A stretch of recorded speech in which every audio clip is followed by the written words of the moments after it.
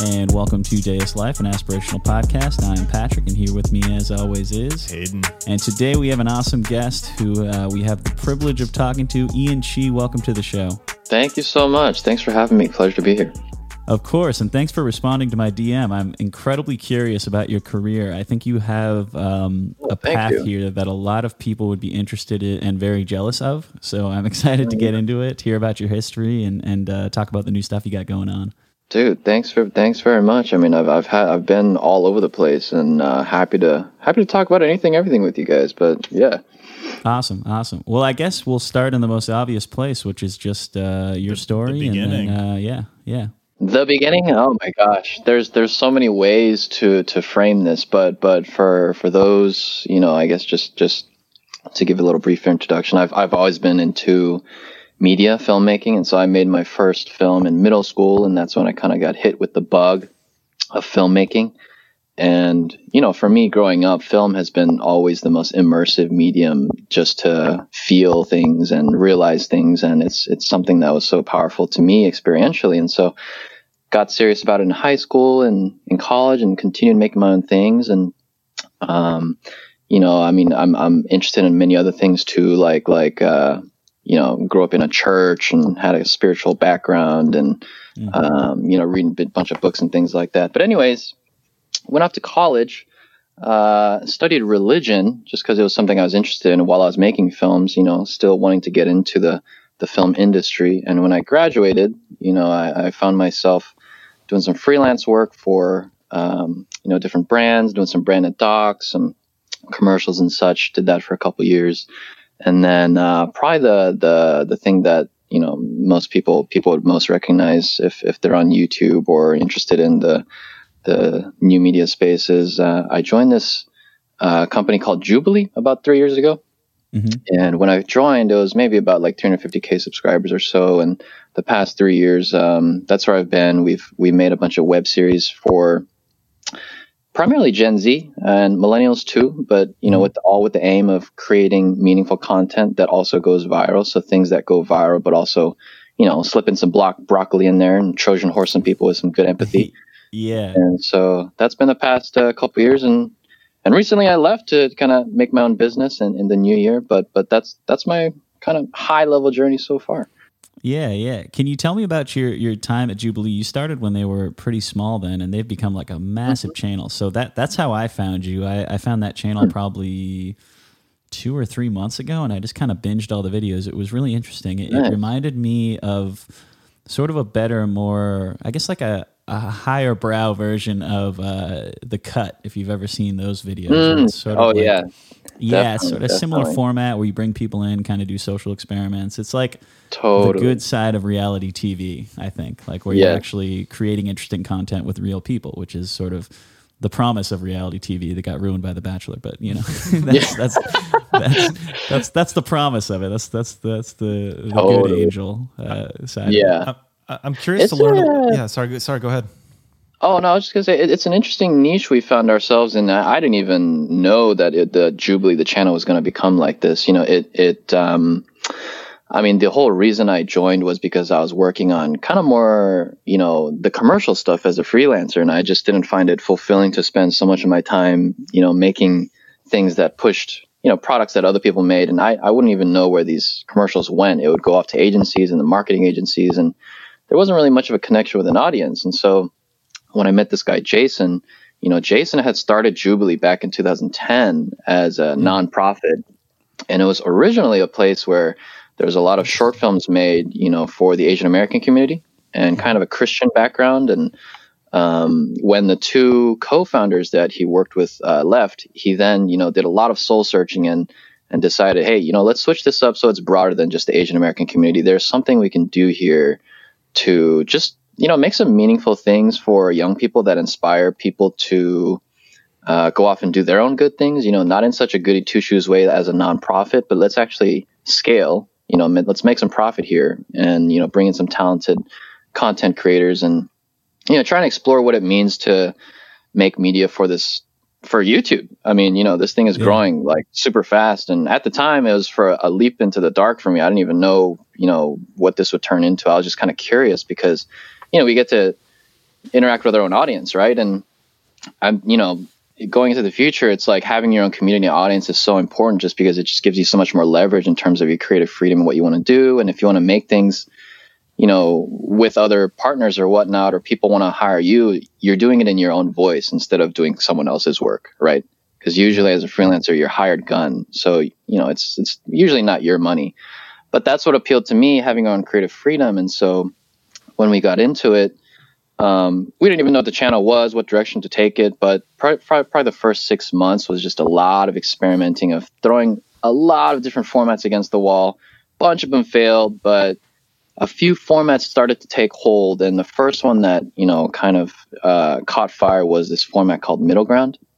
Yeah. And that's a format where, so for folks who aren't familiar, it's not exactly a debate show, but it's where we bring 3 people together from one side of an issue and 3 people from another side, radically oppositional views, such as like pro-life, pro-choice, or, atheists and Christians. And I think it's because we live in such a, polarized time, at least what it seems like on mainstream media, that, this really started to catch fire, and young people started to watch this a lot, just to hear dialogue of different sides coming together to share their perspectives. So as we honed in our voice, we realized, hey, there's a really big space here to create a lot of content that really pushes, the mission of empathy, which is, I think, what we need a lot today, of just bringing people together and, not kind of labeling other people as just, other, right? Actually validating them as a human being, telling their story, so we realize, why they're coming from, where they're coming from, even on the surface level, what they say might seem crazy.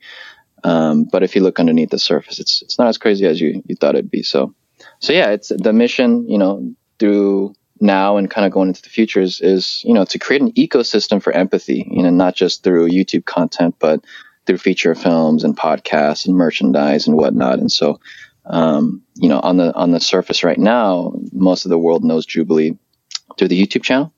But, going forward, Jason always uses Disney as the prime example of we want to create an ecosystem, essentially, that is kind of like a whole support system for empathy. Yeah, to bring people together. Very cool. That sounds fascinating. I want to circle back on two terms you mentioned. You said we would include some broccoli and some Trojan horses as pertaining to virality. So I'm curious to get your position, or what you think about virality, what makes things go viral, and then also please sort of explain what those terms are, and then any other sort of social, any other things along those lines, because I feel like those are really fascinating to discuss.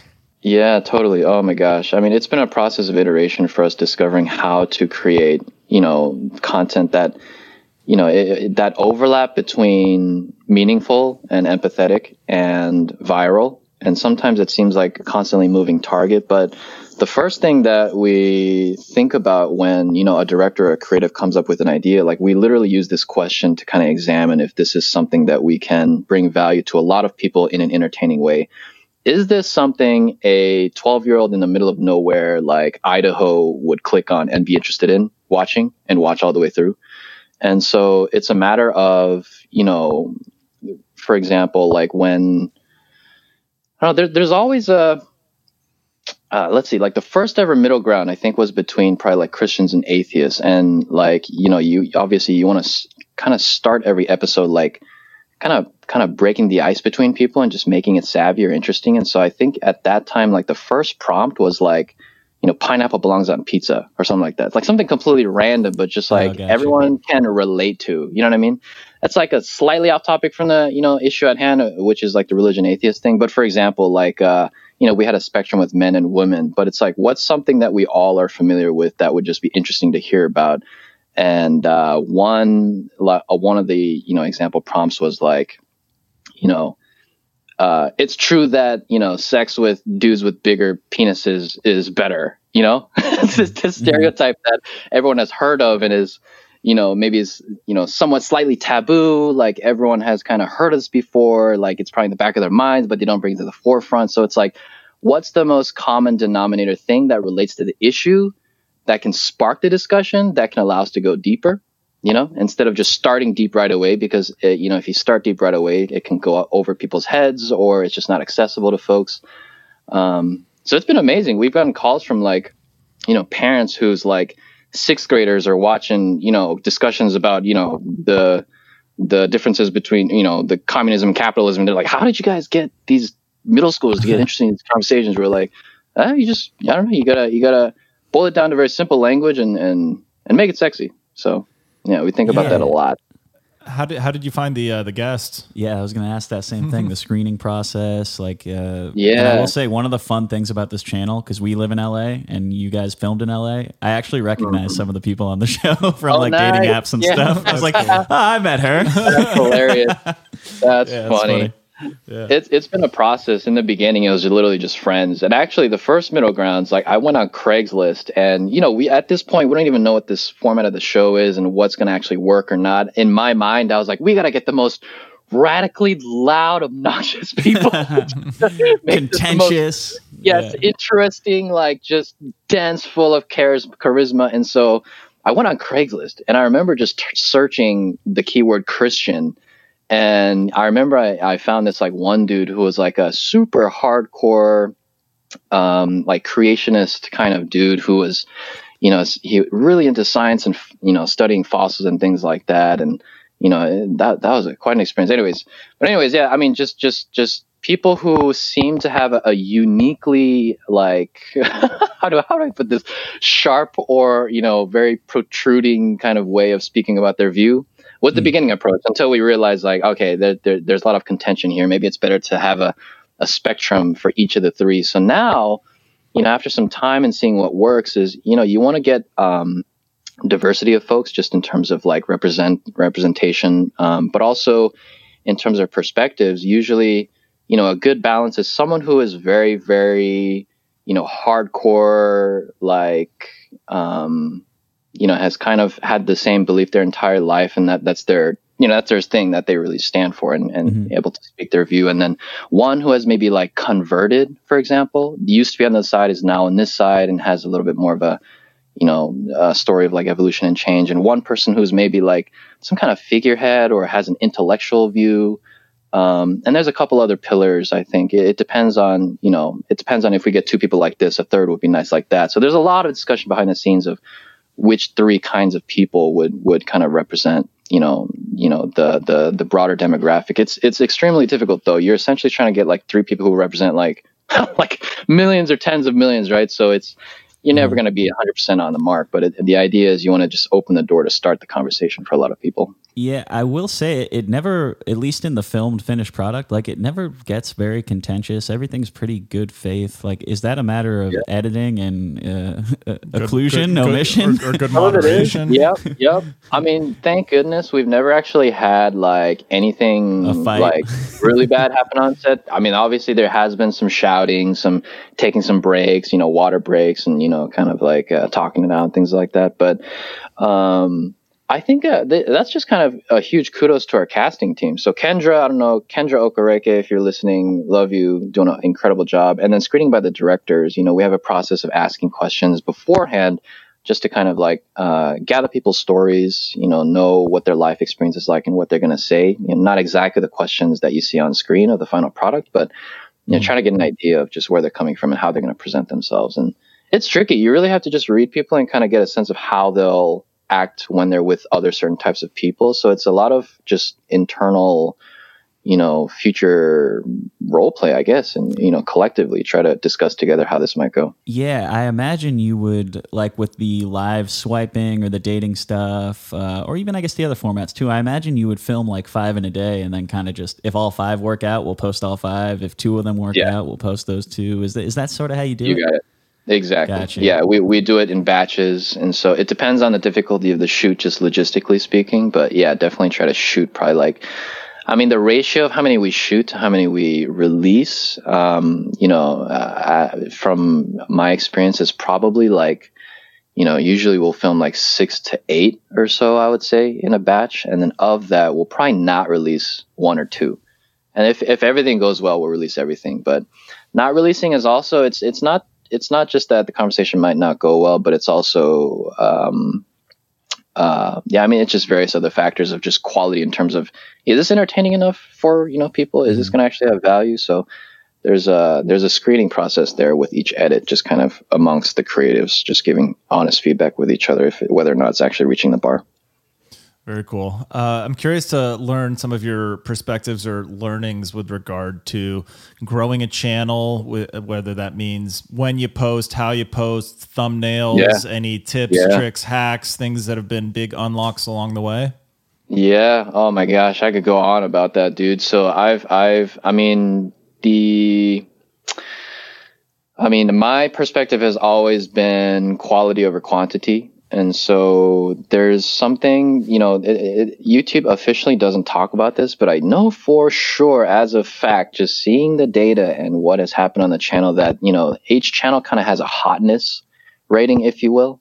And so if your recent videos have been doing well and you release another video, the algorithm will push that video more than if your past videos haven't been doing well, even if your latest video is like amazing. So it's a matter of consistency and momentum.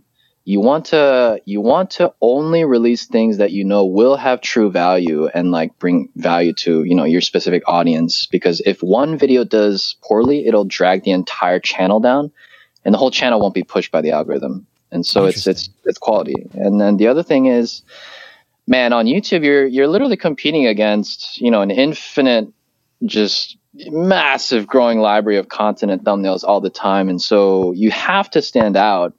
And, it's essentially about getting people to click in and getting them to stay, right? That's kind of what the platform is optimized for, as well as just how to get people to stick around and watch. So the two things that I would, recommend to folks to really study and master is packaging, which is the thumbnail and title, and then retention, which is like just keeping the video engaging and valuable. And the two data points to pay attention there is click-through rate, CTR, and then, retention, there's a graph that kind of shows you when people drop off the video, where they're watching until.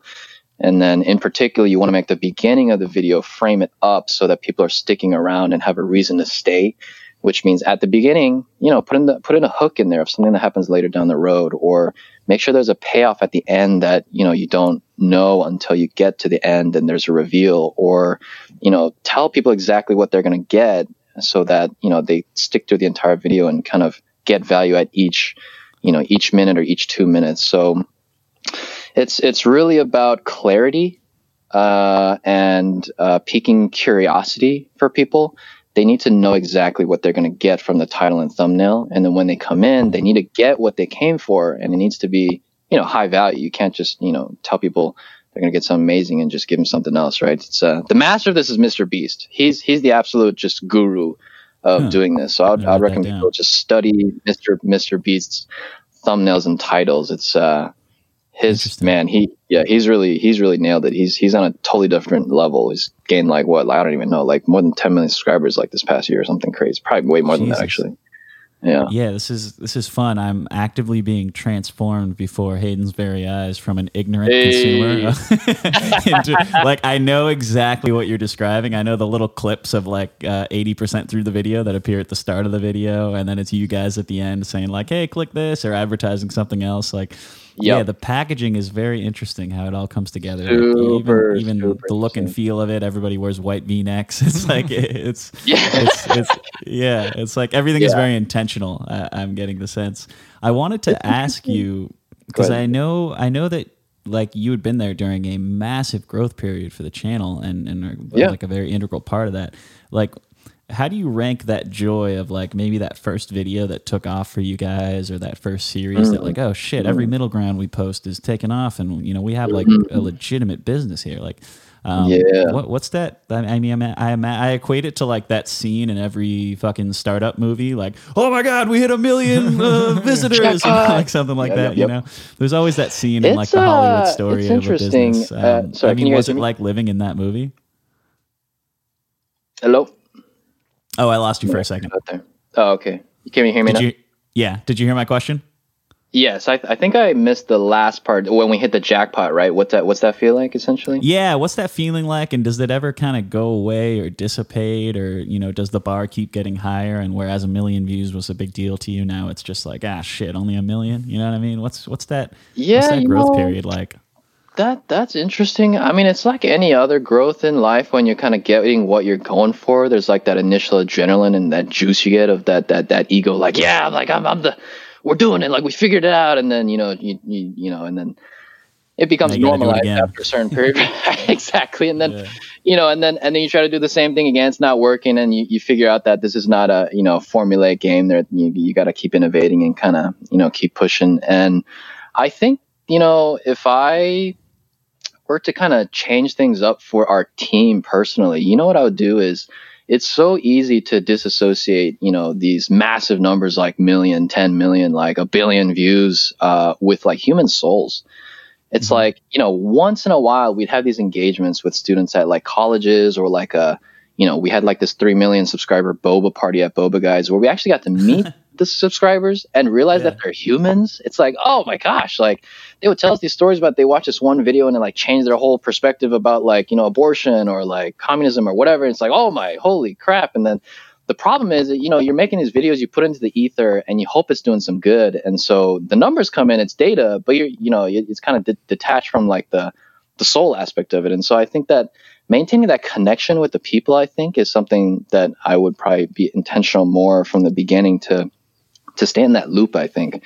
Because it does get normalized, after a certain point. And I think a lot of times, especially higher level folks who are, really paying attention to the data and strategy, you're looking at numbers all the time and how to optimize and such, but you have to somehow really ground yourself in the fact that one of those is actually like an entire human life with their own consciousness and nuance and universe of perspective, which is, it's pretty mind blowing. So the scale of it is, you can't grasp it with a single human brain. It's very difficult. Yeah, it's interesting because a lot of these technology-enabled platforms amplify our reach beyond what sort of our biology is lined up to be able to do in terms of the community and Dunbar's number of 150 people, stuff along those lines. Because suddenly, when one of your videos is reaching 27 million people, it's hard for our primitive brains to comprehend that. I'm curious how you feel about sort of YouTube versus Facebook versus Instagram versus Twitter versus TikTok versus any other emerging platforms. I personally am a huge fan of YouTube. I think that the fact that you can have a video from 3 years ago still be getting views today is really compelling. I think somebody said the average life of a tweet is 14 minutes. And so I think YouTube, so I think the staying power of YouTube is very compelling, but I'm curious how you see sort of the social media landscape and all the various content platforms. And is it going to be YouTube and Netflix winning the game at the end of the day? Or where do you see sort of the nature of these platforms and content in general going over the next 5-10 years? Yeah, I mean, I do believe that, I don't think YouTube is going to go away anytime soon. I think it's actually only the beginning of the game, and, kind of seeing the momentum and where it is, like it'll probably continue to grow. And it's only, I think it's still only at the beginning. And it is, I think, one of the more viable places to build like a substantial, following or career or your just trajectory for one's, content. Whereas, I haven't spent as much time on these other platforms, of like TikTok or Twitter and whatnot, but like I don't know, it's it reminds me somewhat, maybe Twitter not so much, but like TikTok, for example. I am curious to see how long it will go, just because it's such short form content that, I guess they are appealing to creators in terms of, enabling folks to monetize and such, but like in terms of like a sustained growth to kind of grow the content and make things that are truly like evergreen and like kind of stand the test of time and are able to stick around and you can kind of build on that. I'm not sure if it's as optimal. Whereas YouTube, it's like, ideally if you do make good content, especially for the folks just, really focused on making quality things, you can go back, you're right, like see things that, were made for like a couple years ago and kind of, have it evergreen and growing. At the same time, though, it's like the future is always headed towards like streaming in real time, right? So the platforms that you're going to see continue to grow and just do well, in my opinion, just from, looking at the overall trajectory, is things that are eliminating the barrier between the audience and the creator and brings them closer and closer, whether it's live, like Twitch or, Twitter, real time, you see these updates, or like, there's probably going to be some kind of AR, VR thing where you're like in the room or like some John Malkovich thing where you're gonna like put on a headset and you can become Brad Pitt for like a day or whatever. You know what I mean? Like it's always going towards connecting people more and more. So whatever platform does that the best is just gonna succeed.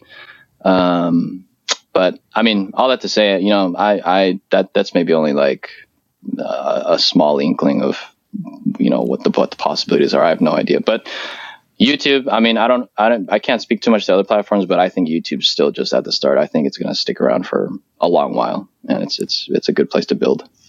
Beautiful. Yeah, I very much agree. So I'm going to take it one step further. I'm curious with regard to sort of your understanding of the landscape and how information is disseminated across these various platforms. Do you foresee there being a future where there needs to be sort of regulation of some sort, whether it's treating Facebook as a utility or something along those lines, because because of the power of information and disinformation that can be spread and how that affects sort of public awareness and public sentiment about certain hot button issues? Do you foresee there being I guess regulation is probably the best word for it. Do you foresee something like that in the future? And if so, what might it look like?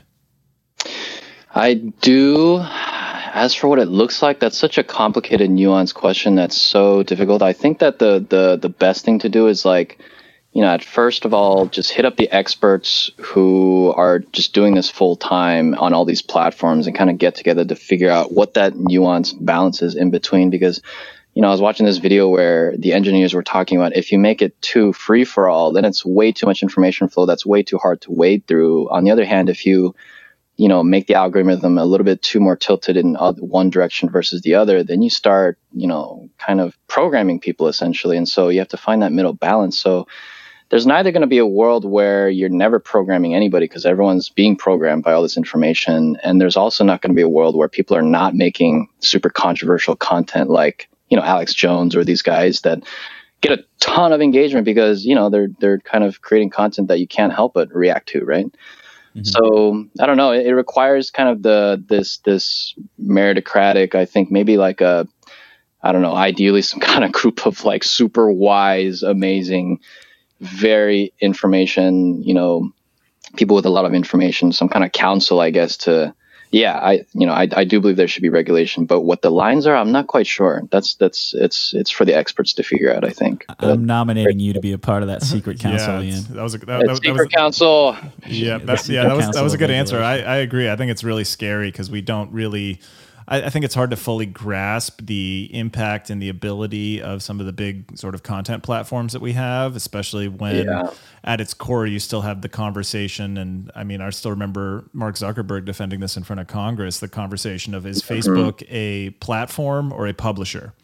And then there's the argument that it's a platform for people to put out their own ideas. Therefore, Facebook is not responsible for it. But at the same time, Facebook's algorithm is curating and prioritizing certain types of content. So does that mean that there's some sort of editorial control in terms of programming what information does and doesn't get shown to somebody? And would that make them a publisher? It's a really, really difficult conversation. And I think it's going to be something that sort of we grapple with for the rest of this decade and into the future. Yeah. It is. I mean, it's neither this nor that, right? And that's something I've been thinking about. It's got to be a combination of the best sides of both, like an integration, because there's really no way you can make it either or. But it's hard. I mean, it's going to require. I mean, there's going to be a lot of damage, you know, kind of a lot of side effects and whatnot. But with that, I do have hope, and I'm optimistic that, you know, people will figure it out, because at least, you know, if you see like the reaction after Social Dilemma came out and things like that, there is a lot of growing awareness and interest in this. And so Gen Z, I have a lot of faith in them too. They're growing up with this, and as they come across, you know, their own issues and kind of realize things, I think they are aware. And people who come into positions of power with that awareness over the next decade or two, like, you know, I have a lot of faith that they'll figure it out. You know, it'll take time, but together we'll figure it out. Yeah, it's interesting. I get the sense that you have something that's a bit rare, which is like a real responsibility. Like, that would actually be something that's a bit scary to me if I had a giant audience of dedicated followers who are watching everything I'm consuming. Like, and we have plenty of evidence that content can indoctrinate people fairly easily, especially on YouTube with the way the algorithm is formatted. Like, how many of those discussions happen in a large company that's making videos that are getting millions and millions of views, and you have all these subscribers? Oh my gosh. Like, how important is that? I get the sense that you guys have an outsized importance on that responsibility compared to other channels. It is a huge responsibility. I can't speak for anyone else, and to be honest, we're just a small group of people. You know, as of when I left, it was less than 30 folks, maybe like 25 full time. But every video has that conversation, and you know, starting from the inception in terms of what the topic is, whether or not that should even be approached. You know, the hard line that we set for ourselves internally was that if anybody is purposely trying to hurt others or silence their voices, that they would not be given a platform. So that's a hard line, and everything after that still gets a little bit blurry. But you know, my personal opinion, I differ from other folks at Jubilee, just to kind of be clear on this. But my opinion is that, you know, if there's kind of like overwhelming like scientific proof or consensus of the validity of a certain truth or, you know, way of doing things, that should be prioritized in conversations and highlighted more. So, for example, in my opinion, you know, personally speaking, I'm not speaking on behalf of Jubilee here, but we did a middle ground with flat earthers and scientists. I was just going to bring that up. Yeah. One of the most successful middle grounds is, I don't even know how many views it has by now, but probably over 10 million. Like 15. Dude, 15 million. Look at that. Yeah. So obviously that's going to do well. I clicked it. I mean, it's a sexy title. It's like you watch it, you're looking forward to the, you know, the incredible, you know, intense conversations. Anyways, I mean, you know, in my mind, this is not a debate to talk about the objective truth of whether or not the Earth is round.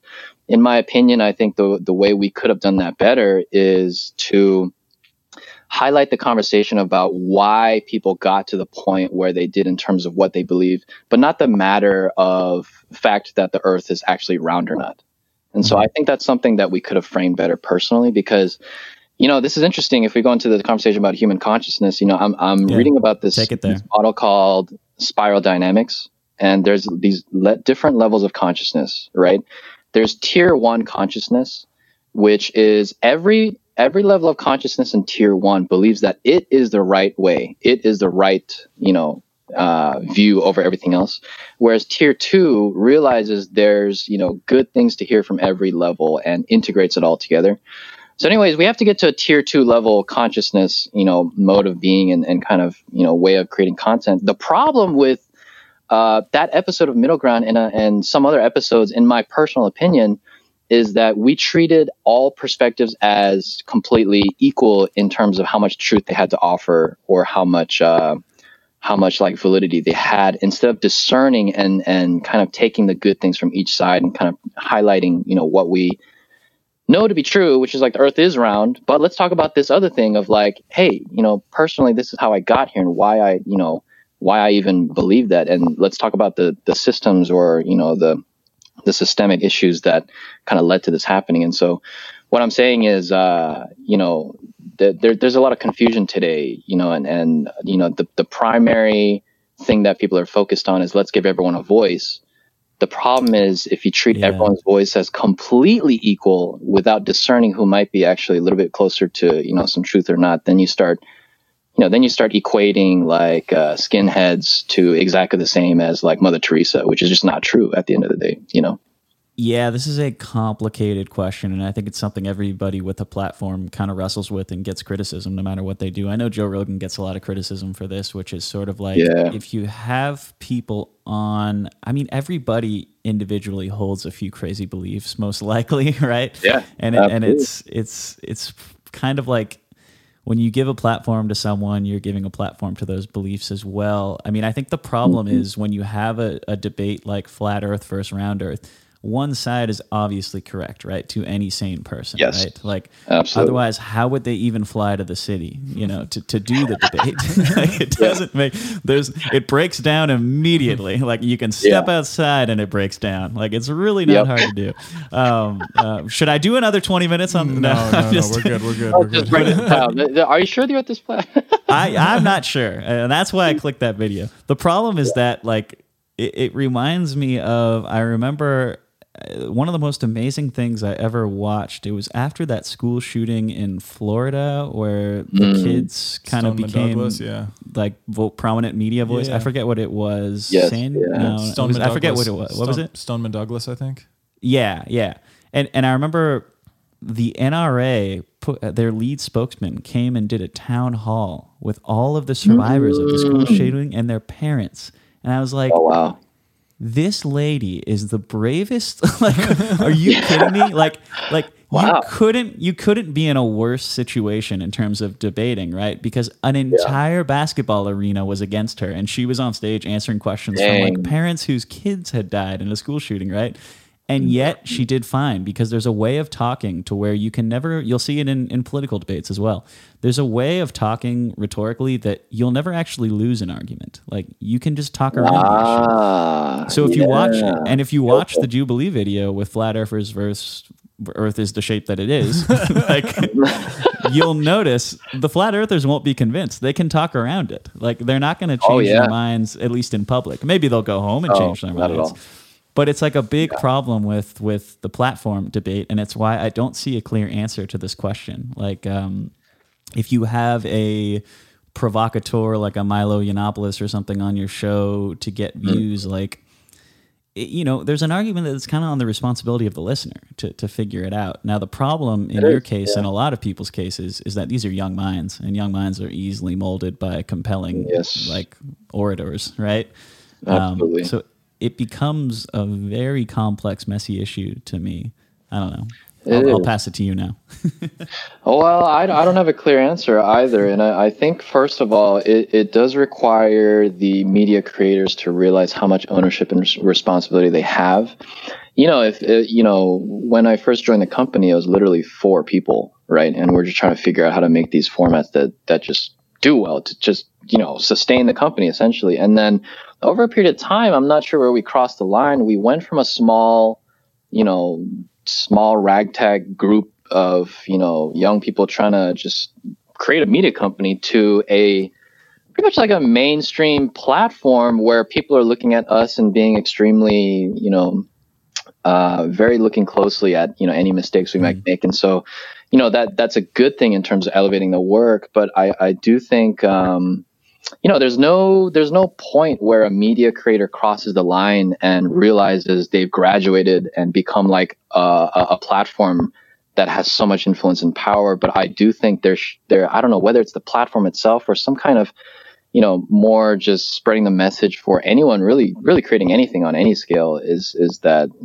there is immense power to kind of, whatever is being channeled, whatever is in the content. And even if it's not spoken overtly, just the way of being, it always comes across in the content, which has an incredible effect. And so, the first order of business is getting your own individual brain straightened out to begin with, like your own lens, right? The Bible even talks about, it's like, don't look to other people to change them. It's examine yourself and your own biases. And, the fact of the matter is, if anything is triggering or offensive to you, it probably is a mirror for something within yourself that just needs to be examined, right? And so that self-work, incredibly difficult though it is, I think is a first step. And then, only then can you only start to begin to approach like a clean platform to kind of see clearly, I think, what to highlight or not, which is still very hard, but the self-work, first and foremost. I couldn't agree more. One of the things you mentioned on your questionnaire is the role of artists and how they sort of interact with our worlds. And you said that some artists are unintentionally pawns. Can you tell us a little bit more about that?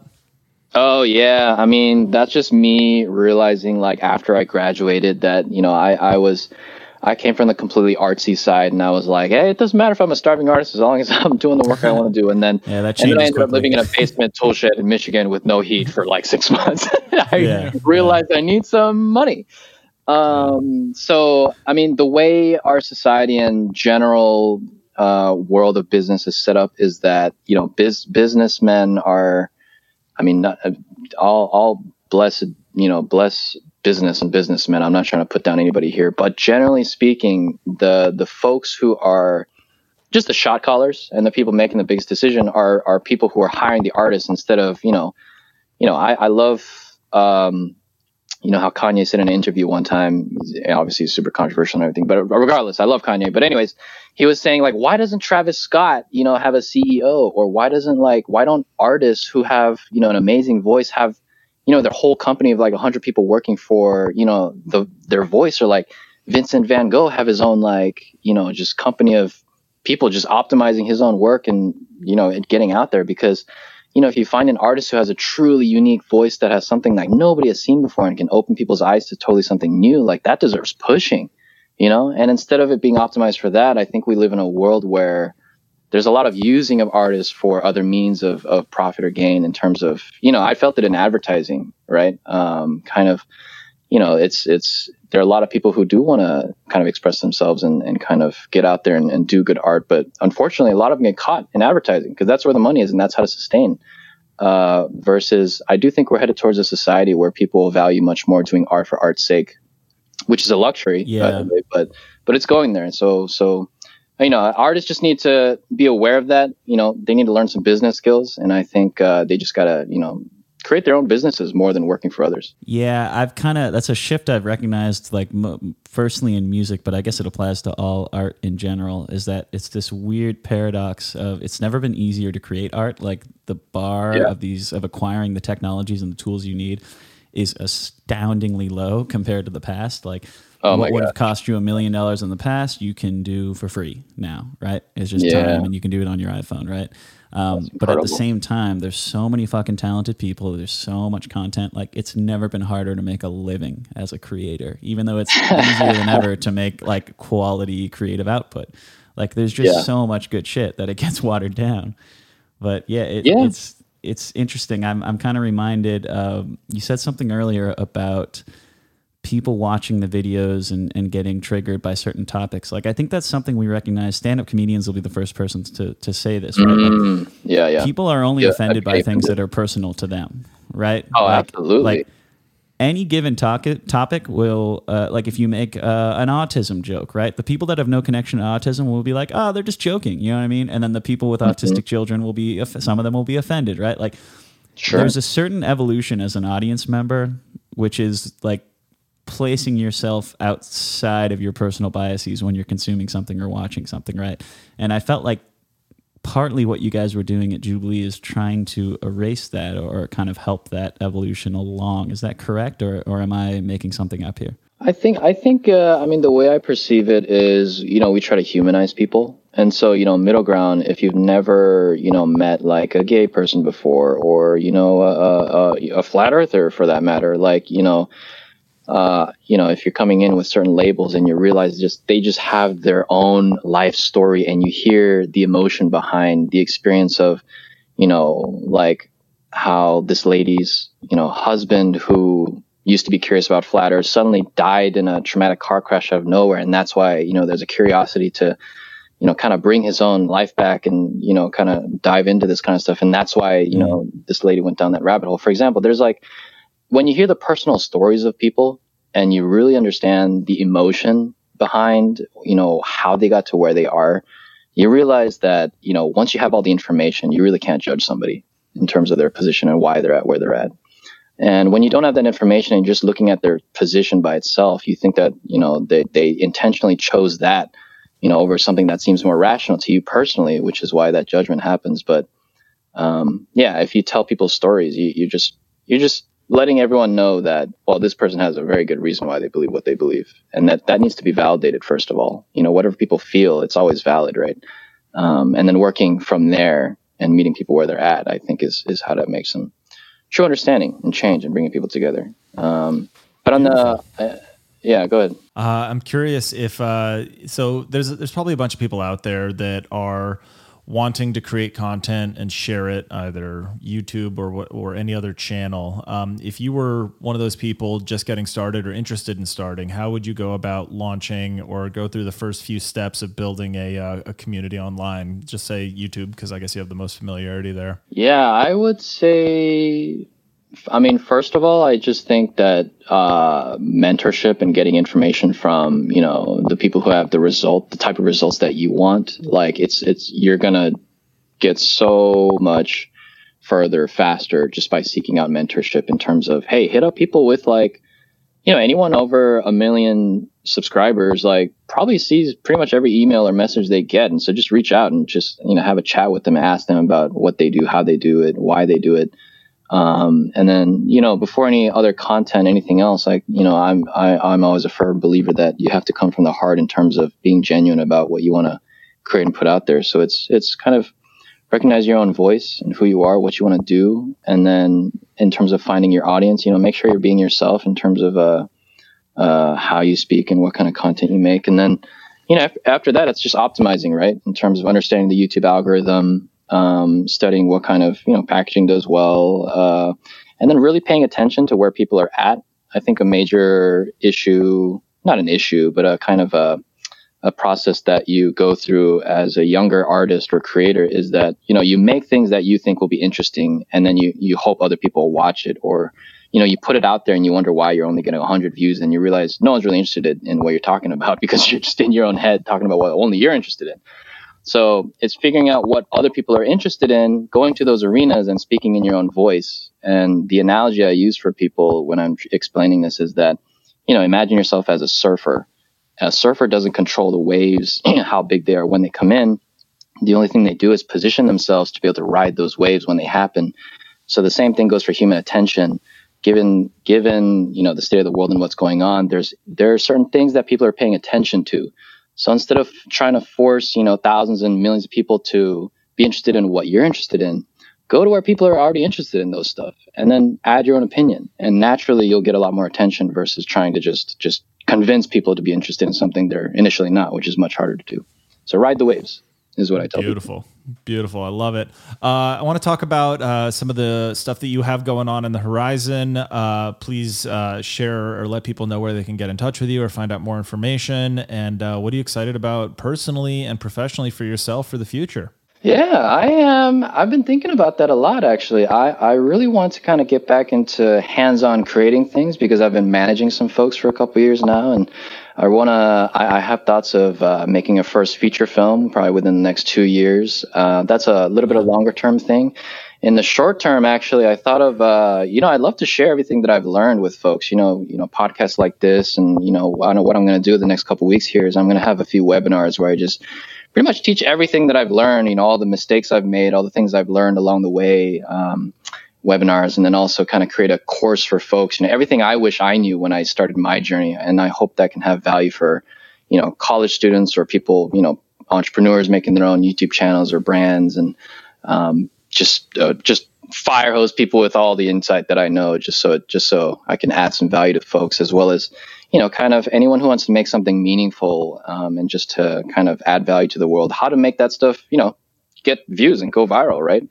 So I think that's something worthwhile that I'd like to do. And then this next year I'm going to travel a bit. And then, one other thing I had in mind. What's the other thing I had in mind? I forget the other thing I had in mind, but if I know, I'll let you guys know. But people can find me on my website. And you're starting a Justice League of YouTube regulation. Yes, the secret council, the council. Yes, if you're interested in joining the Avengers, just hit me up. I'm at ianchi.com and got a little email list there, and I'll keep people updated. Beautiful. Yeah. And then what's your Instagram as well? Oh, Instagram is Ian the Korean, IEN the Korean, all one word. Beautiful. And I can personally vouch for, on the topic of searching for mentorship. I just DM'd Ian. I had never met him before, and he responded to me. So there is hope for you out there that he'll respond to you. Hey, yeah. I love talking to people, so hit me up. Yeah, and shout out to you, Pat, because that takes a lot of courage. A lot of people wouldn't make themselves uncomfortable to make that ask. I could tell that Ian and I had a kinship. And I want to give credit to you and anybody else who takes that spark of initiative and looks for the positive outcomes and is aware that there might be a negative outcome, which would be either no response at all or somebody being a jerk and going, "Fuck you, you're too small, nobody cares about you." But I'm sure that's never happened. Has that ever happened? That's fuck off. That's I think what get people out of here. Get out of exactly here. That's what people are scared of, that dissuades them from taking that risk. And so I want to commend you and say thank you to you, Pat, and thank you to you, Ian, because without Pat messaging you and without your responding, we wouldn't have had this fantastic conversation, which has been really, really full of great insights. Definitely. Hey, man, I've met some of my best friends and amazing creators just through people reaching out or me reaching out. So yeah, definitely. I love that. What are your strategies or any tips for reaching out to potential collaborators, mentors, partners, or people you find interesting? Yeah, I think it's always just adding value in some way. And so versus reaching out and simply asking for advice, or, you know, that's fine too. I mean, I love giving advice, and I think a lot of people, you know, totally love that too. But if they're super high level and they're harder to reach, it's like find some way to add value in their eyes, you know, whatever they're interested in, what their desire is, where do they want to go, what do they want to develop? You know, if I were younger and I just starting out, I just do a lot more just like, I don't know, even free work for people on the side just to like get information, which is way more valuable than, you know, monetary compensation. It'll, you know, give you way more returns over the long term, getting that information and those relationships. So add value, you know, simple as that. But yeah, and I'll put out like if anybody wants to do free work for us at Deus, free just work. hit us up. You'll learn a lot. You're going to learn so much. Ian, that was the best tip you could have possibly given. I really appreciate it. You're welcome. You're going to get hit up by so many interns now. Hey, we'll take it. We're looking for quality interns that are interested in learning and kicking ass. Hell yeah. So ianchi.com, correct? That's the website for everything? IENCHI.com. Perfect. I'll put that in the show notes. Ian, this has been a blast. Sincerely appreciate your time, and we'll have to have you again in the future. Thank you guys so much. Pleasure, and onward and upward. Awesome. Well, this has been another episode of Deus Life, an aspirational podcast, and we'll see you all next time. Peace.